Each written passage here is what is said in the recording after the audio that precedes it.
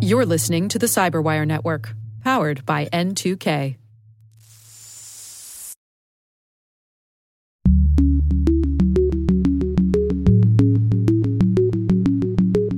So the temptation to store anything and keep it forever is very high.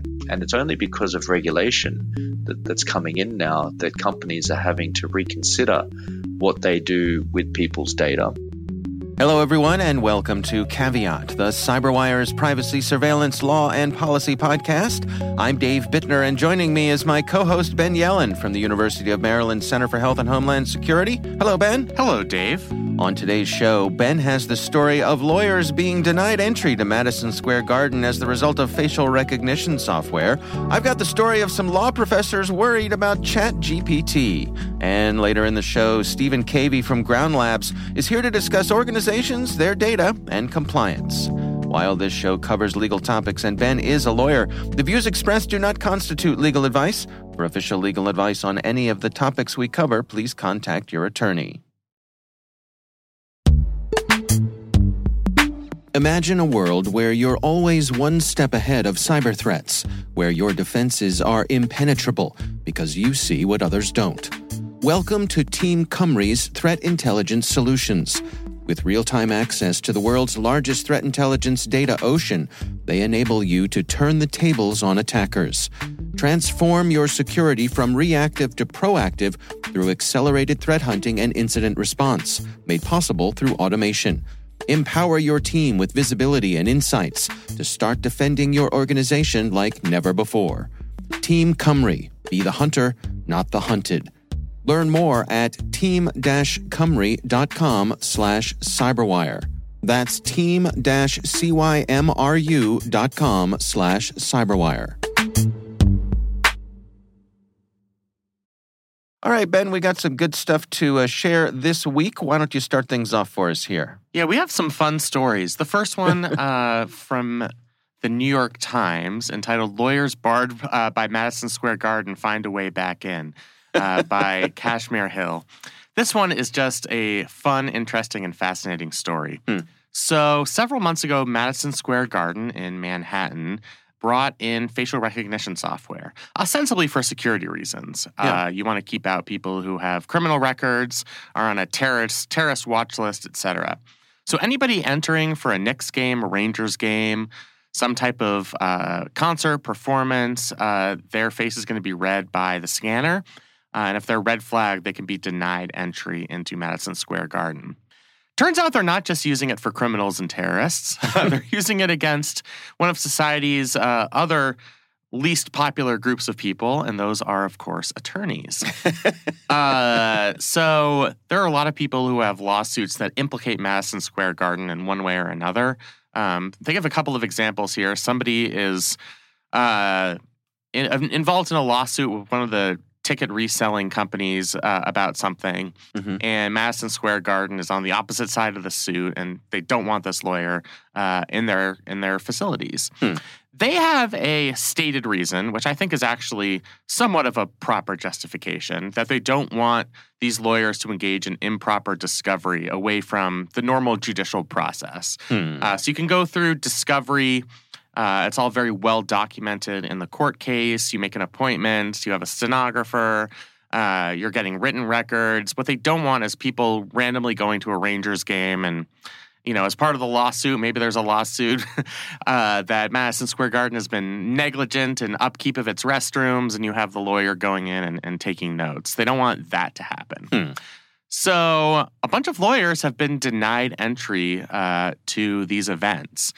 Prior to facial recognition, this would have been nearly impossible. You could have people's names on some sort of list, but they're not checking people's ID generally when you enter into a sporting event. And it would be very time-consuming to go over, a list of banned attorneys on a piece of paper going to a Knicks Rangers game or a concert. So it's much easier now that you have facial recognition software. So what are the lawyers doing? Well, they're fighting back with a weapon they know best, and that is lawsuits. I was going to guess false mustaches, but false mustaches would have been a great idea. I think there could be an entire industry in fake facial hair. Does not work as well for women, I've found. Never know. But don't judge, Ben. Don't judge. I will not judge. And you might want to try some other possible disguises. Mm-hmm. Some type of Groucho Marx, sure. One of those eyebrows, nose, and glasses things. That would work. Mm-hmm. Yeah, but instead of that, the lawyers are suing Madison Square Garden. And the cause of action is based on a New York state law dating back to the 1940s. What's really entertaining about this is basically the problem in the 1940s was that Broadway theaters were denying entry to theater critics who they thought would give negative reviews of their performances. This sounds like the alternate plot of The Producers. Right. Yeah. Of course, they didn't have facial recognition, so in that sense, it was there was a actual list, and people, it would just be manual recognition. You have the producer standing at the door and saying, I'm not letting this critic in. Right, and a Broadway theater is much fewer attendees than Madison Square Garden, for example. Right. So the lawyers were actually successful. Of course, they hired the most high-profile attorneys, and they were able to gain an injunction that lifted a ban under this anti-discrimination law that prohibits, quote, wrongful refusal of admission to places of public entertainment or amusement. So under this injunction, Madison Square Garden can refuse to sell lawyers' tickets, but it can't refuse entry if those lawyers buy tickets from a secondary source or, they get their firm's tickets and they show up. What's fascinating about this, or there are two things that are fascinating about this. One is one of the plaintiffs brought the court order, and his face was scanned upon entry to a WizKid concert, and he was still denied entry. They were basically like, yeah, that's great, your lawsuit, awesome. But they still turned him away. The second thing that's really entertaining about this is that this statute only applies to entertainment and amusement. And according to other court precedent in New York State, that does not include sporting events. So there are different rules now at Madison Square Garden for performances and for sporting events. So for performances, the statute, according to this judge, at least in a preliminary sense, does apply. You can't wrongfully deny entry. But for sporting events, it's you can still have that face read and knock people out, tell them that they have to leave.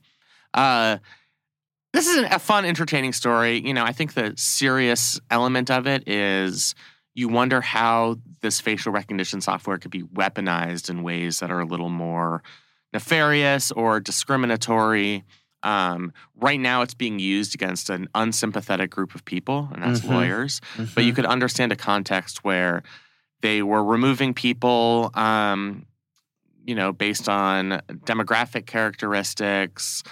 You are not allowed to discriminate based on race, and in New York State, sexual orientation, gender identity, etc. Yeah. But they could come up with arbitrary reasons to ban people and could enforce it with facial recognition software, which I think, the fact that would be legal is somewhat concerning. So I think it's kind of incumbent upon New York State and other state legislatures to try and clarify proper uses of facial recognition technology, where if you're going to deploy it in these event spaces, then you have to exclude people for justifiable reasons, like being on a terrorist watch list or somebody with a history of violent crime, rather than I just don't want this person to come into my facility and I have the technology to prevent it. So does MSG's rationale here hold water, or do we think that this is sort of cloaking just basically comes down to being a jerk move?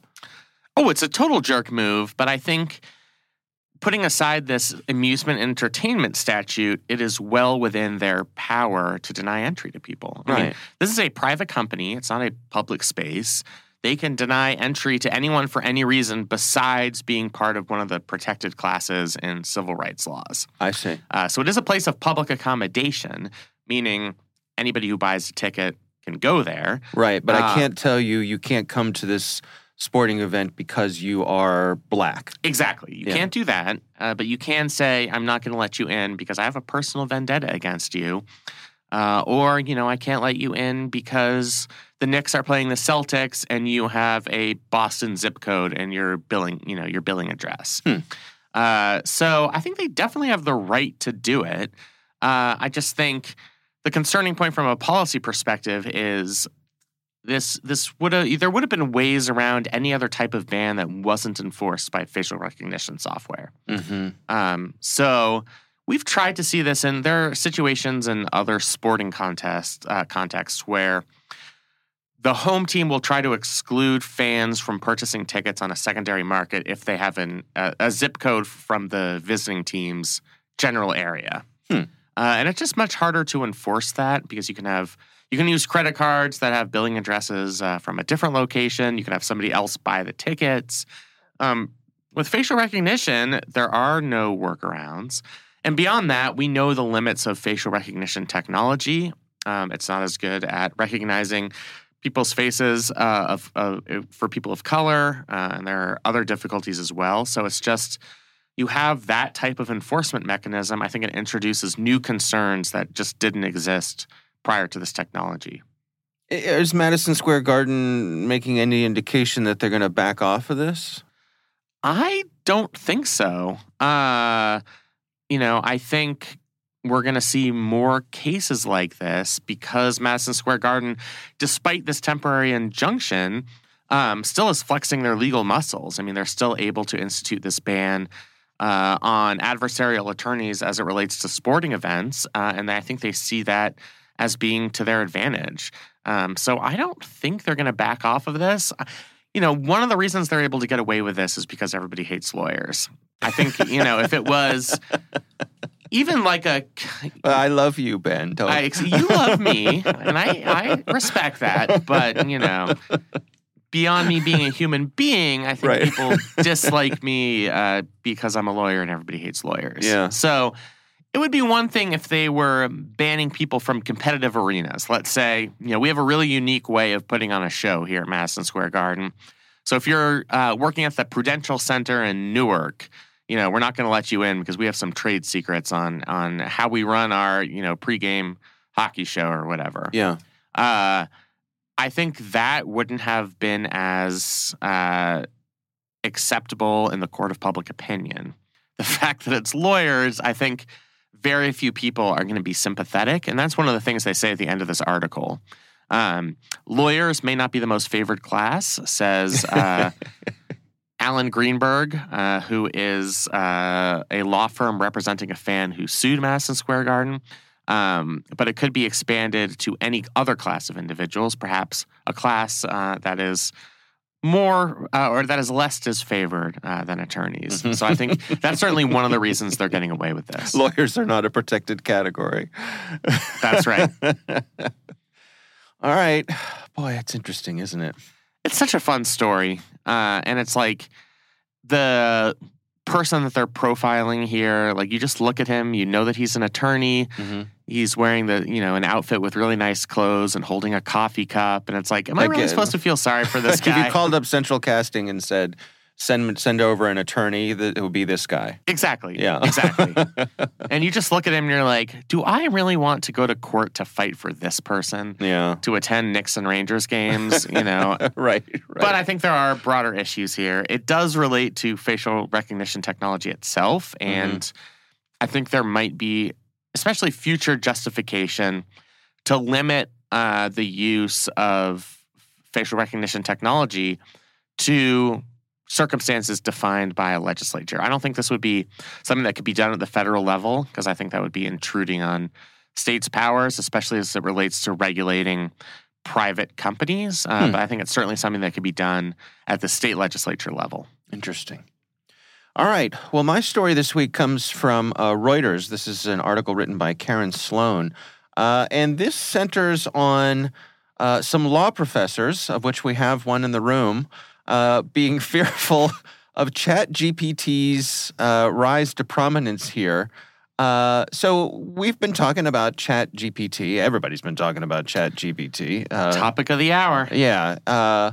And of course, it's been of concern to professors, teachers all over the place because of the possibility for students to use it. And it seems to be quite good at writing and coming up with it. I said, put a thing in it. I said, solve this math problem and show your work. And it did it. So that's, I mean, right. That's most of elementary school mathematics right there. Right, exactly. So this caught my eye because I thought this would be an interesting discussion for the two of us, because you are indeed a law professor. And somebody who panicked when I saw ChatGPT because I thought, oh God, my students are going to use this. Yeah. And this is going to be a problem. Right.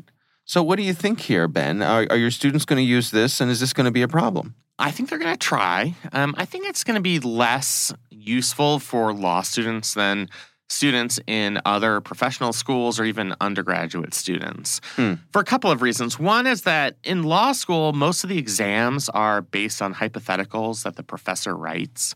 So I never got an opportunity to be a fiction writer except in designing law school exams. Oh. So I come out with a hypothetical, and the students have to apply the law to those facts. I think that's just a little too specific to be picked up and recognized by ChatGPT. Have you tried? Have you tried any of your test questions? I have, and the answers have just not. I've done this a couple of times actually, and the answers are just very superficial. Like they'll state what the relevant law is, but they don't do a good job of applying the law to the facts. So in my class, that's like a B or C exam. Okay. Still passing. It is still passing.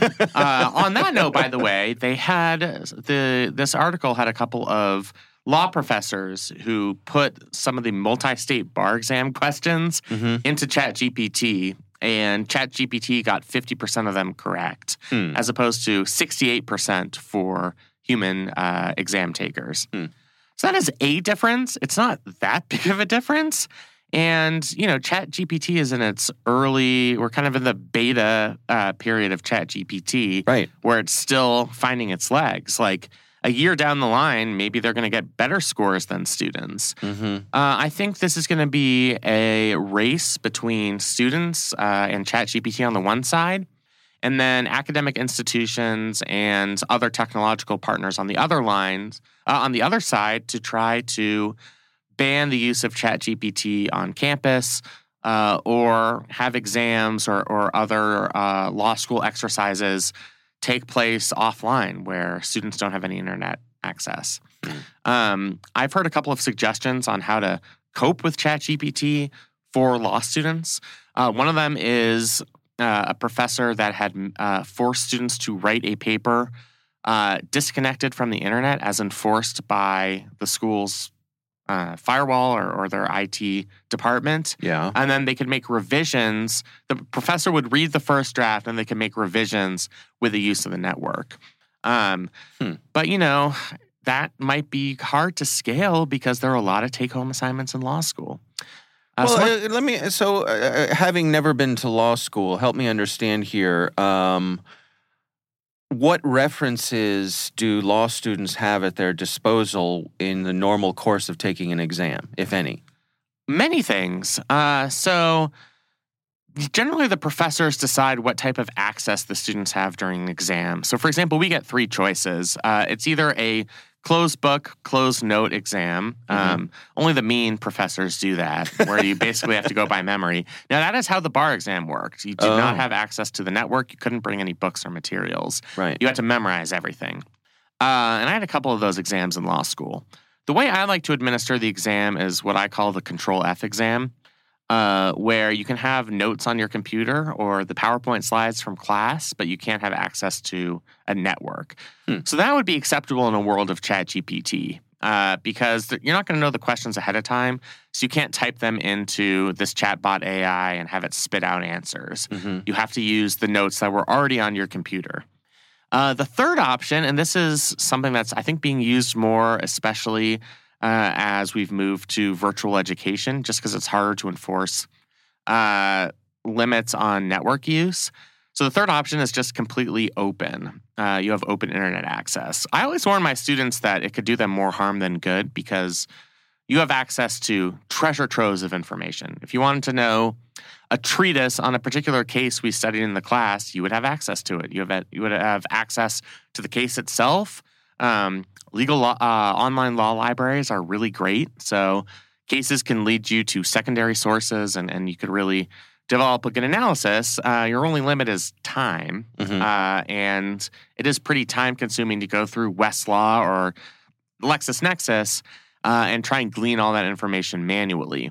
The concern with ChatGPT is you skip those steps, you have open networks, you type the hypothetical into the chatbot, and it's able to give you at least a satisfactory answer. And I think that's something that we need to be concerned about as professors and as academic institutions. Prior to ChatGPT, I think the thinking was we would be able to there's anti-plagiarism software for one, and I can always tell when a student is plagiarizing because you kind of learn what the student's voice is. And when they copy and paste and it's in a different font and it doesn't sound like them, Right. I have a pretty good idea that they're cheating. ChatGPT, the way it's programmed, is it's supposed to reflect the input, which is what's out there on the internet, and it's supposed to sound human. I mean, it's supposed to be as if you're actually chatting with an expert on the topic that you're studying. I'm just thinking in real time here that because you can ask ChatGPT to write in a particular style. I theoretically, and I haven't tried this, but I could say, please word your answer in the style of this particular Supreme Court justice. Right. You could have write a Scalia dissent about this hypothetical, and I think they would absolutely be able to do that. Yeah. There are limits on ChatGPT now. I think as the technology develops, those limits will start to fall by the wayside. And I think law schools are going to have to come up with policies. I think this will manifest itself in, revised honor code provisions saying that you can't use this type of technology for take-home assignments or exams. And if you do, even though it would be really hard to find out, it would be really hard to enforce, you could subject the students to sanctions, discipline, etc. So I think we're not that far, probably days, if not weeks, from law schools implementing that type of policy. And then it'll just be up to the technology to keep up with whether professors can figure out that the answer was drafted by ChatGPT. I saw that a law student somewhere tried to, or did come up with a technology that would allegedly determine whether the answer was drafted by a chatbot. So maybe that's the solution us law professors are looking for here. I just wonder if this is the first step in a change in the way that we handle higher level changes are coming, because if a tool like ChatGPT is going to be a regular part of a professional lawyer's toolkit, then why deny the students that? In other words, how long are we going to pretend like professionals rely on memorizing everything? No, that's just not the way of the world anymore. I agree with you. We all have access to all the world's knowledge 24/7 in our pockets with our little portable supercomputers, and to pretend like you need to memorize everything, it just strikes me as being unrealistic. And I wonder at what point do we acknowledge that perhaps it's not productive. Right, and I think that's happened in previous iterations of technology. It's like, all right, force students to actually go to the library and find the law books and to reference these cases. Westlaw and LexisNexis take off, and it's like, well, why would we deny students to have this opportunity to get those cases at their disposal in an instant without having to go to a physical law library? Even something like Wikipedia, I tell my students, never quote Wikipedia directly. Don't trust what it tells you. But if you want a colloquial summary of a Supreme Court case and you want links to the case itself and to good secondary sources, why not use Wikipedia? It's useful for that purpose. And why should you deny yourself that knowledge? I mean, I think as long as we can prevent students from actually taking exams by using ChatGPT, I think it's important to integrate it as a tool because it is a pretty useful tool. Yeah. I think that's going to be a long-term process, how to balance having it as a tool versus not using it to cheat. And I think we've kind of mastered that balance through other methods of technology, and I think we'll just have to go through the same process here. I will admit that some of my, let's just call it bitterness here, is from having grown up in an era where teachers said to us, particularly in math class, well, you can't have a calculator during the test because you're not always going to have a calculator with you. Ha! Guess what, Mrs. So-and-so? I have a calculator in my pocket. And That's right. Once again, I have a supercomputer in my pocket with access to all the world's information, and it will show my work. So... You were wrong. You were wrong, teacher. Yeah, I mean, I think they misled us. But we're going to teach you how to think. And, yeah, I know. I guess. Meanwhile, back in the real world, yeah, I guess you need to know how to type in the numbers on the calculator, to be fair. Yeah. I mean, you need to know what questions. It's that whole old thing about the difference between knowledge and wisdom is, right. Knowledge is knowing the thing, wisdom is knowing when to apply it. So there's something to that, but I also think, I guess what I'm concerned is that we don't inadvertently end up with a false gap between how things are happening in the real world through the advance of technology and the kinds of tasks we're putting our students on are we certifying them for a world that no longer exists? I completely agree. Yeah, I mean, we shouldn't deprive law students of technology that will be at their disposal when they become lawyers. Right. So as long as they're not using it to cheat, I think it would be wrong to deprive them of some of those advantages. I think you're right on. But what is cheating, right? But what is... That's an existential. It's an existential question. Well, but I think it's a serious one. How do we define what constitutes cheating today? I don't know that it's. I guess that line has gotten fuzzier in my mind. Well, I think we should handle this the way lawyers handle it and have a high price conference, put together some academics with earned or unearned credentials. Sure. And they can solve this problem for us with some type of treatise or law review article. Mm-hmm. So I'm sure the smartest people in the room will get together and come up with a good solution for us. All right, fair enough. All right, well, we will have links to all of today's stories in the show notes. And, of course, we would love to hear from you. You can email us. It's caveat@thecyberwire.com.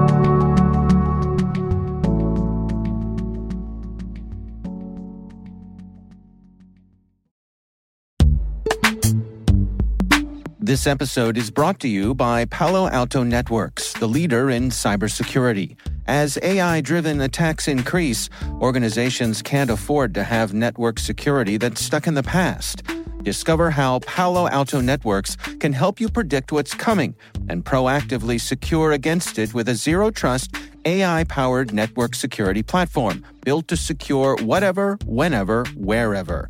To learn more, visit paloaltonetworks.com/network security platform.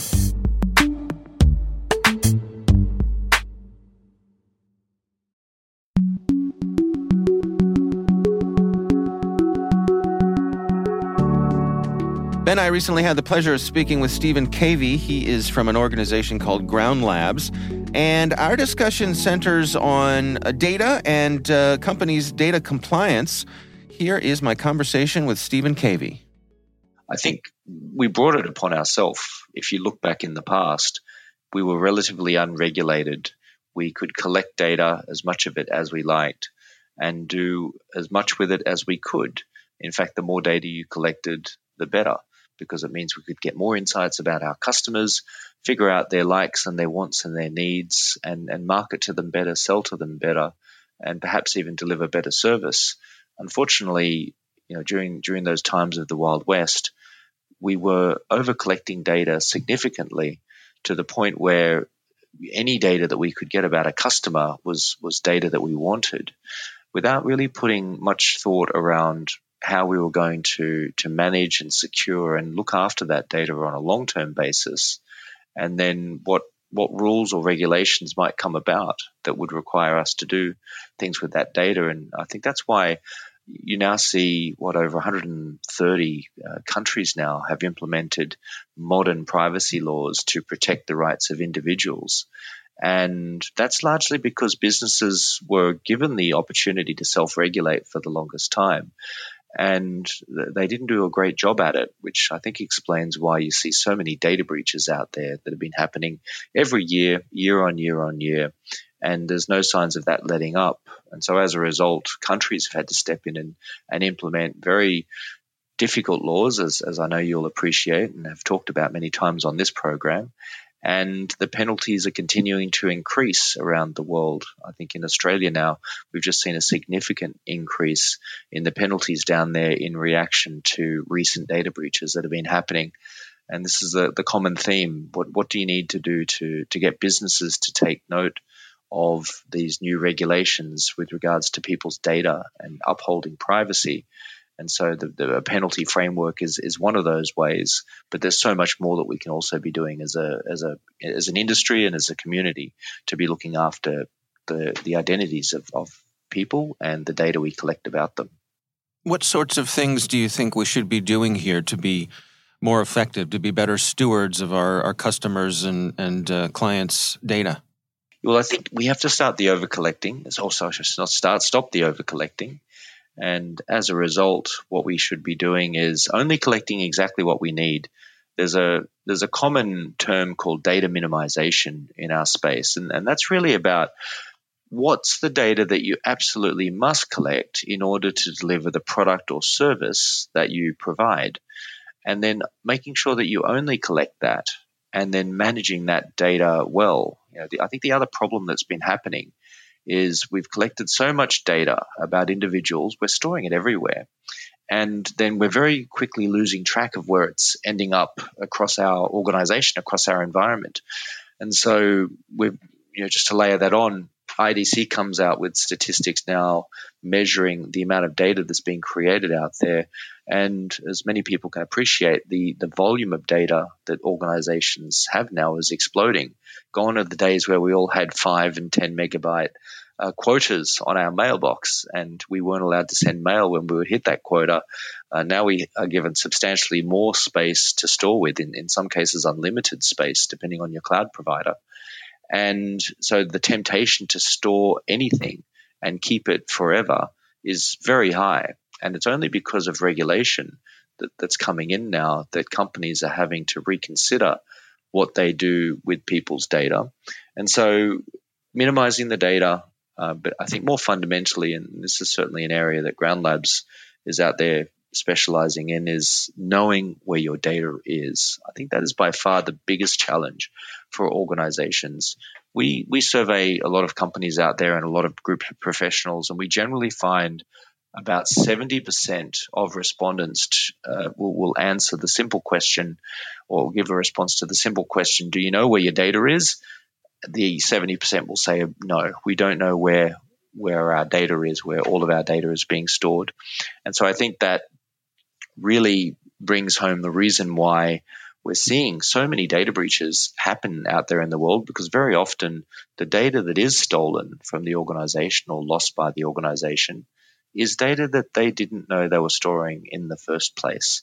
And so I think that comes back to the fact that when you, particularly in today's world, when you think about the movement of stuff that's been happening between organizations and how difficult it is to keep your people in today's day and age, the institutional knowledge that you build up within the business about data, about where it is, about what the business is doing with it, and about how it's being handled, it's very easily lost. And so you have a current generation of staff that are aware of the current processes as they happen today, but not necessarily the processes that were happening last year or 3 years ago or 5 years ago.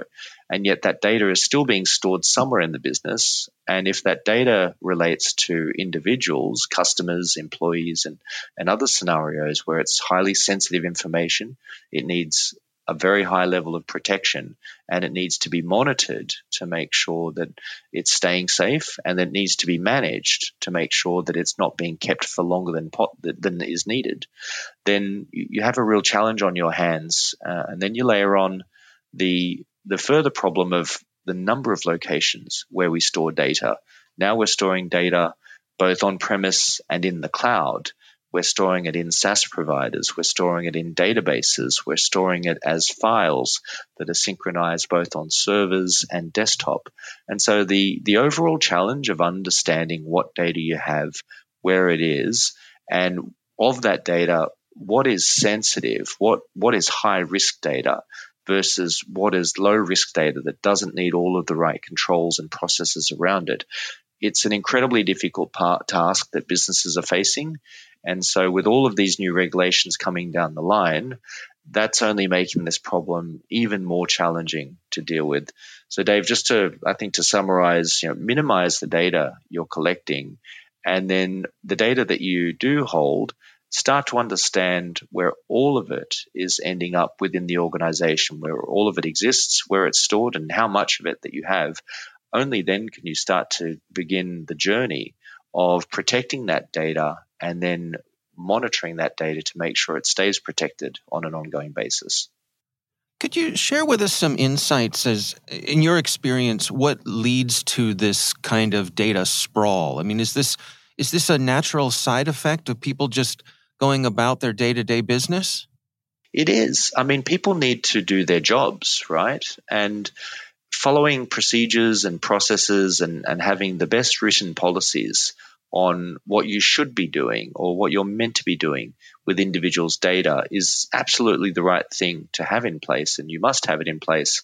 However, ensuring that the individuals are following it is the other half of the challenge. Going back a long time now, but when I was in the hot seat running data security for an organization that I worked in, I was rolling out these policies and educating the team on what was good practice, what was inappropriate practice, and what we need to be doing going forward.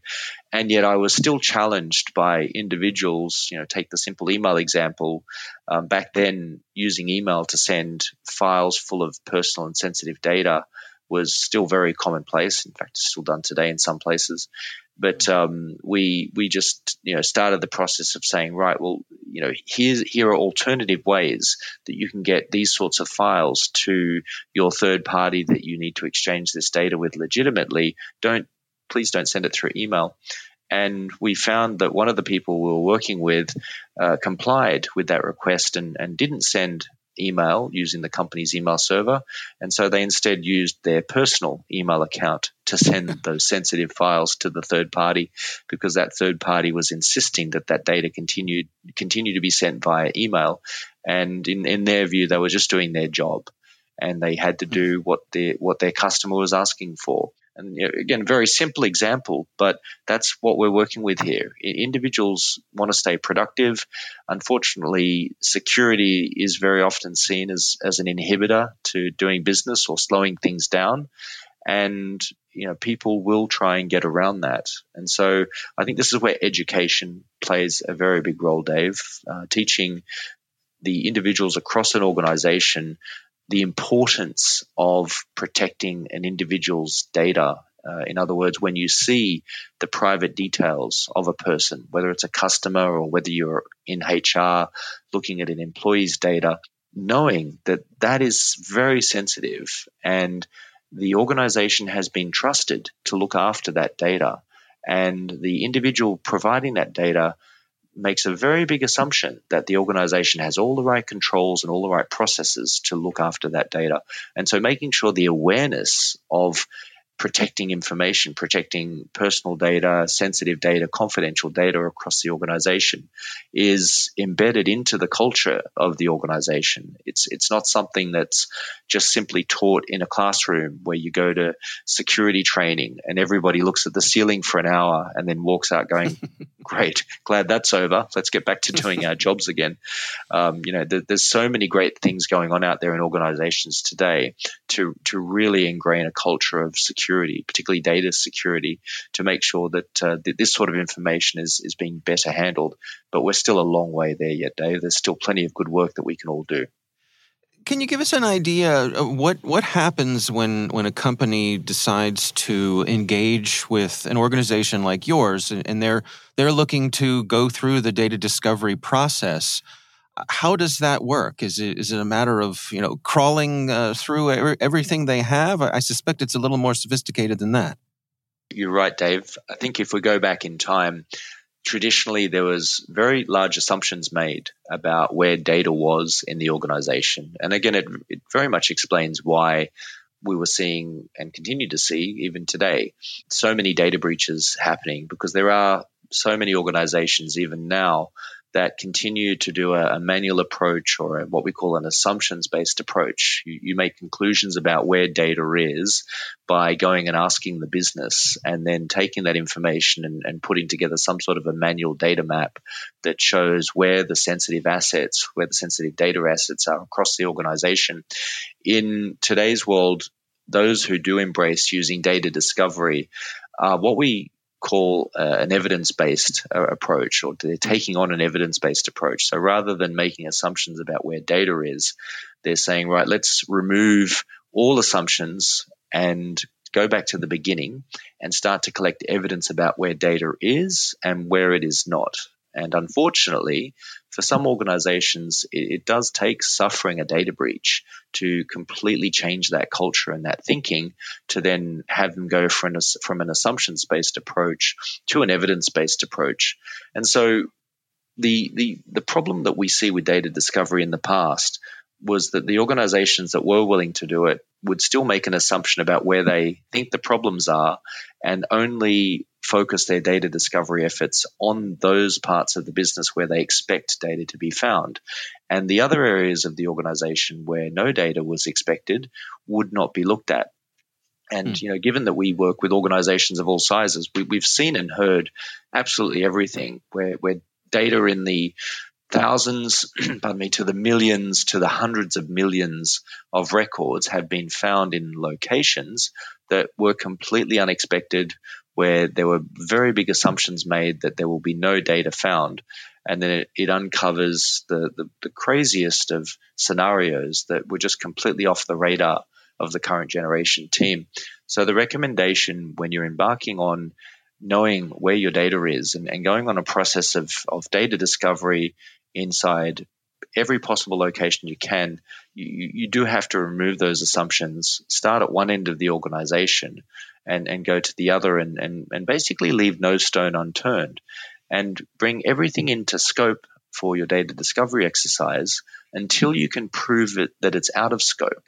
And even then, it doesn't hurt to then do some periodic sampling over a multi-year period of areas in the business where there was nothing found in the past, and then going back and revalidating that those parts of the business continue to not store data of interest, whether it's personal data or sensitive data, whether it's highly confidential data or company IP, trade secrets, and so on. Critical data or data of interest comes in so many different forms now. And, I think coming up with a methodology on what is valuable and what is not valuable to the business is equally important when you're going into a data discovery strategy, because apart from looking for obvious things like certain types of personal data or data of customers, there are various other types of data that you would find very interesting if you knew it was there. And so looking for as many different types of data as you can in different stages and making sure you search across every area of storage, whether it's on-premise, in the cloud, whether it's file servers, whether it's on the desktop, on those endpoints, because again, that's a big assumption that we often find companies make, is that because they use file servers, because they use cloud storage, they assume that there's no data of interest on those endpoints because it's all synced back up to the cloud. When in actual fact, the way data synchronization works, you effectively still have local copies of data that individuals work with. So let's say you have someone from HR who's working with employee files day in and day out, contains highly sensitive information, and they're opening that up on their laptop. You're having artifacts of that data still ending up on those endpoints. And unless you're identifying that and then having a process of making sure that gets cleaned up systematically, then you're having these unknown risks exist out there, particularly in a world of working from home, where a larger number of employees have laptops now than ever before. And those laptops are traveling. They're in the back of taxis. They're on the metro system. They're in the back of an Uber, and they're getting lost or they're being misplaced. And there is data of interest on those devices. So I think the main point here is take all the assumptions off the table, use evidence to find out where all that data really is being stored, and go from one end of the organization to the other and get a true picture of how much data the organization is storing, what types of data it's storing, and then you can start to make real decisions about the types of security controls and processes that need to be implemented to truly protect and ensure that data stays safe. And if you get that right, then complying with any subsequent privacy laws or regulations, doesn't matter how many of them you have to deal with, that process becomes significantly easier if you get the fundamental basics right, as opposed to taking a regulation-based approach where you only follow the regulation, you tick the boxes as they need to be ticked, and you do nothing else. Unfortunately, that's been the common practice of the past. I'm curious, do you ever cross paths with people who don't want to know, who think that perhaps, if they have to stand in front of a group of regulators, that claiming ignorance is going to be their best strategy? It's funny, Dave. I often say there's 3 reasons why people change from the assumption-based approach to the evidence-based approach. I alluded to one of those reasons before. Number 1 is a data breach. That's the biggest reason, the biggest motivator that you'll find a company will move from using assumption to make their data security decisions to actually requiring evidence. The second is regulation. So they have a deadline, a compliance deadline, and they're probably working with an external assessor of some sort. And that external assessor has guided them or encouraged them to use an evidence-based approach. And then the third, which I think answers your question, is what I call a change of guard. So we have a new CISO or a new head of privacy, a new head of IT security, a new person who's in charge and responsible for this problem of securing data. And they're asking their current generation team that they've just inherited, where are we storing data? How much data do we have? And what do we do with it? And the answers that they're getting back from that team are not the answers that they feel very confident in. And so they decide, let's embark on doing an evidence-based approach, because everything I'm hearing from the business, I'm not convinced is really the case. And ultimately, it's myself that is on the line here, should there be a problem. And I will have to answer to that. And so they effectively use this opportunity of coming into the business brand new, not holding on to any legacy of the past about decisions they might have made, and then going ahead and doing a complete end-to-end evidence gathering approach.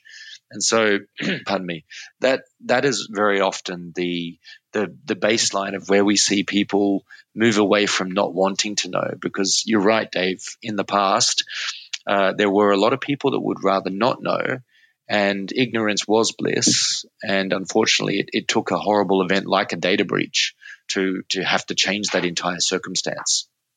And I suppose, the peril is much greater given the regulatory regimes that we have around the world now.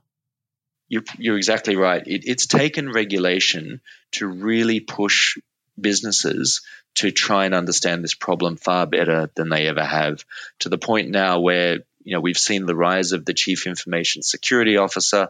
Now we're seeing the rise of the Chief Privacy Officer, as well as the rise of the Chief Data Officer. And we're finding, particularly in mid to large organizations, those 3 roles are having to work together very closely and are pivotal to ensuring this data security set of requirements are being met.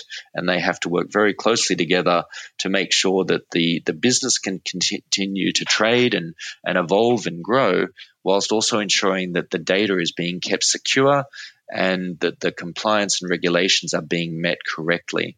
Because to the previous point that you asked about, Dave, in the event of a data breach and you have to face the regulator, ignorance will not get you through. In fact, it's the other way around. The more ignorant you are, the heavier the fine or penalty that they will levy upon you, versus if you show that you were actually putting controls in place, you were making an effort, you were attempting to understand the regulation and take the right steps towards complying with that regulation, and yet something unfortunate still happened, that at least puts you in a stronger position to argue before the regulator that you were doing some good things. Unfortunately, a bad event still happened. Perhaps you had a control that failed, and that is very much the case. It is much harder to defend than it is to attack. It's far easier to be the attacker than it is the defender, and the regulator understands that. But what they're looking for are organizations that are taking the right steps to look after people's data, as opposed to taking an ignorance-based approach.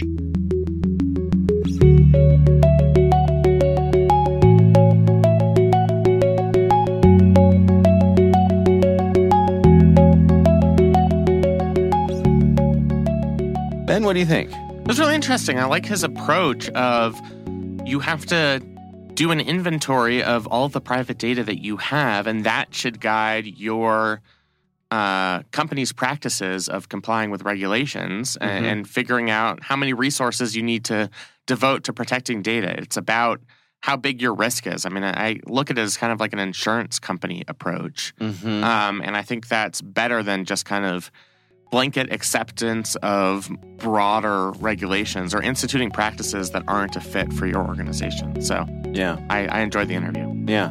All right. Well, our thanks to Stephen Cavey from Ground Labs for joining us. We do appreciate him taking the time.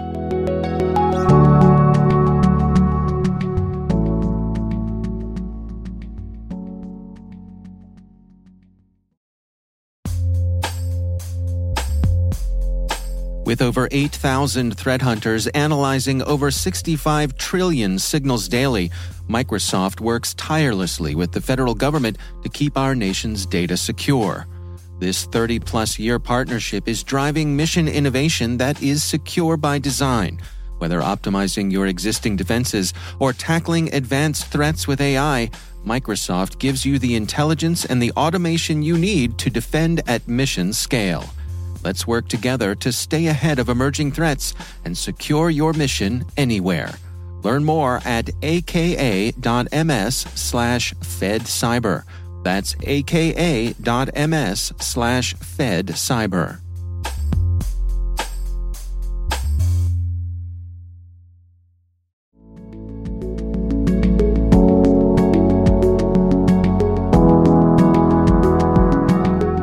That is our show. We want to thank all of you for listening. The Caveat podcast is proudly produced in Maryland at the startup studios of Data Tribe, where they're co-building the next generation of cybersecurity teams and technologies. Our senior producer is Jennifer Iben. Our executive editor is Peter Kilpie. I'm Dave Bittner. And I'm Ben Yellen. Thanks for listening.